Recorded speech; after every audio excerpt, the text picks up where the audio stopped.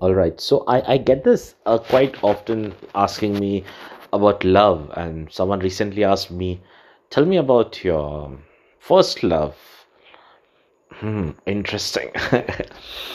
And as usual, everyone falls in love with their class teacher or teacher at school, teacher at tuition, or maybe your neighboring girl with whom you have grown up, or maybe someone that you see in your parish, in your church that you go to, or your temple, or where you meet someone.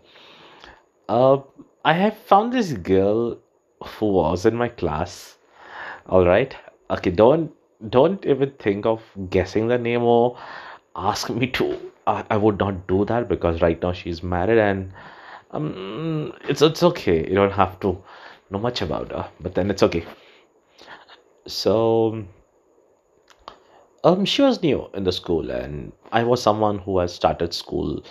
I was in that particular school from my nursery, KG, junior KG, and all those stuff, 9th, 10th, and all. So this girl joined a little later, and she didn't have much friends because schools you have your gangs and you sorry so she didn't have friends, so I became her friend because she was cute. She was very cute, and I started talking to her, and the conversation that I could only have with her was asking if you need something, and she should say like, oh, my rubber is missing, my pencil is missing, do you have a scale, do you have green color, do you have blue color, and nothing more than this. And I was fond of writing poetries, and to impress her I wrote a poem for her. Can you believe this? I wrote a poem for her. Of course, it was not something really romantic, but a little bit romantic, I could say, because I know how good poet I was, so it's okay. So this was more of a rhyme. I don't remember the poem, so please don't ask me to. And I wrote it in paper, and I just gave it to her. She took the paper and she went to the principal's office.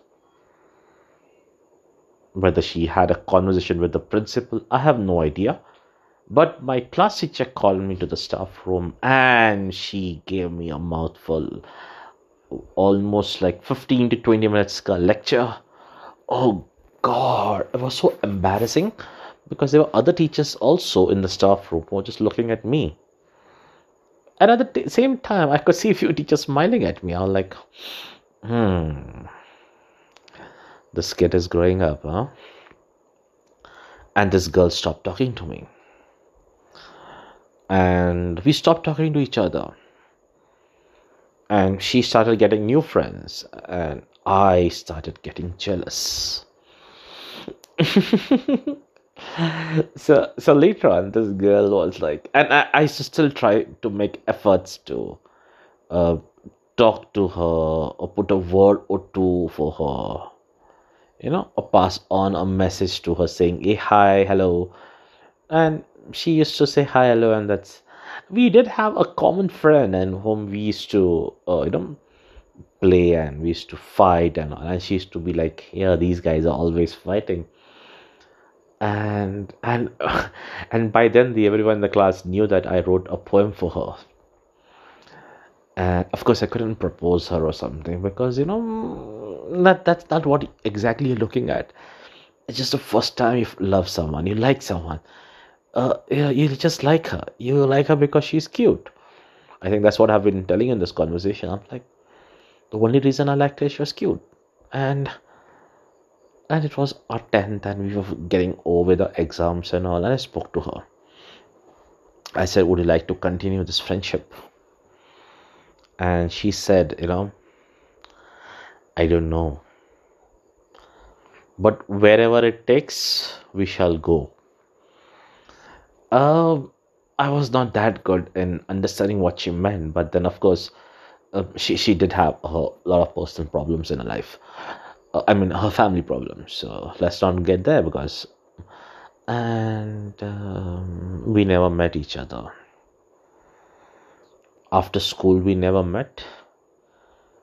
A month later, we used to have these catechism classes, and I was getting ready for my confirmation classes. And guess what? She joins the confirmation class. Again, the story starts from day one. A new batch, completely new faces, and the only person that she knows is me, the boss. And the only person that, of course, I know is, of course, I didn't know other girls as well, because I was well known, because I did a lot of mischief, and I was well known with all the girls who used to come to church and all the other neighboring girls. But she was not from our neighborhood, so she was from a different area. So in earlier you used to have this in my area girls and your area girls and all those nonsense. So we became friends again. We started talking to each other, and I asked her, "Can I write a poem for you?" And she was like, "Shall I complain?" I was like, "What's wrong with you?" She like, "I've come here to study and I'm not interested in doing any of these stuff." I said, "Don't worry. I know everything about the Bible. I will make sure that you pass the exam. So don't worry about it." She like, "No. If you're gonna try be little flirty, then I'm not gonna be your friend." So I said, "Okay, chalo, let's not flirt, but let's be friends." We became friends. 1 month down the lane, we started liking each other.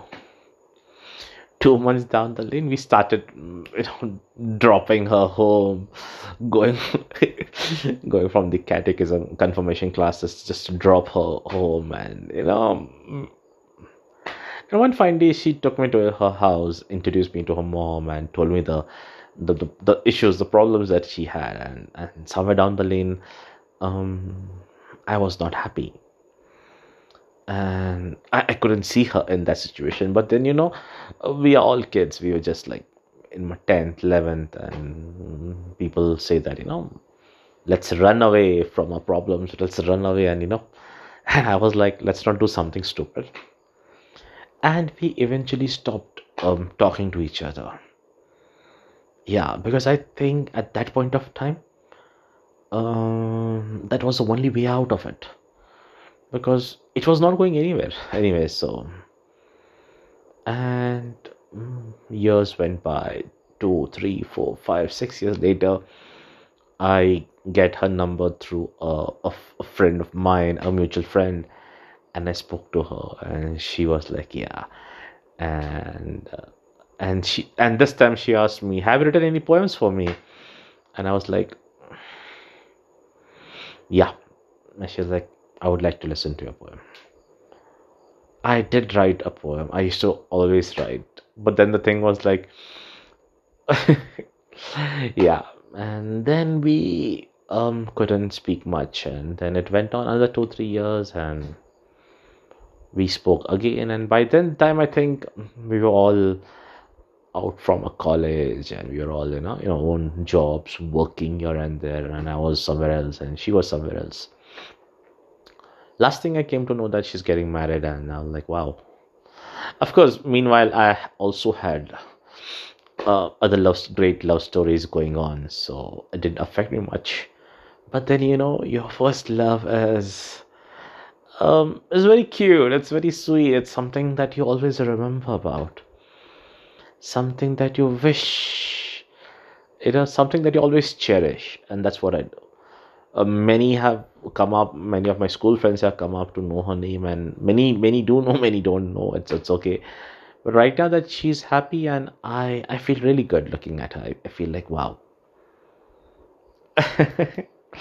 So that's what love is. So if you're asking me the definition of love, I'm someone who's pretty intense in love.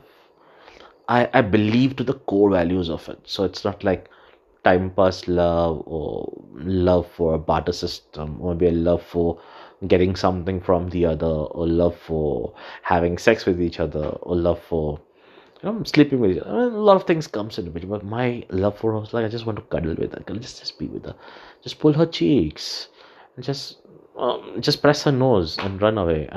Don't ask me why and what. I used to do that. Like, just don't ask me. Okay, that's what love is. You know, you are with someone and you feel like, oh wow, oh what a passionate love. But I did have several other such love stories, so it's okay. I don't. But then the person whom I love now, I am like done. That's it. How much love you want, Lelo? Everything is for you. No more sharing with someone else. And, like, love is a different feeling. Being in love is a tremendous feeling. You feel a volcanic rush. You feel like vibranium. I had watched Black Panther a few days ago. Yeah. So yeah, that's my cute little love story. I hope you enjoyed it. Thank you.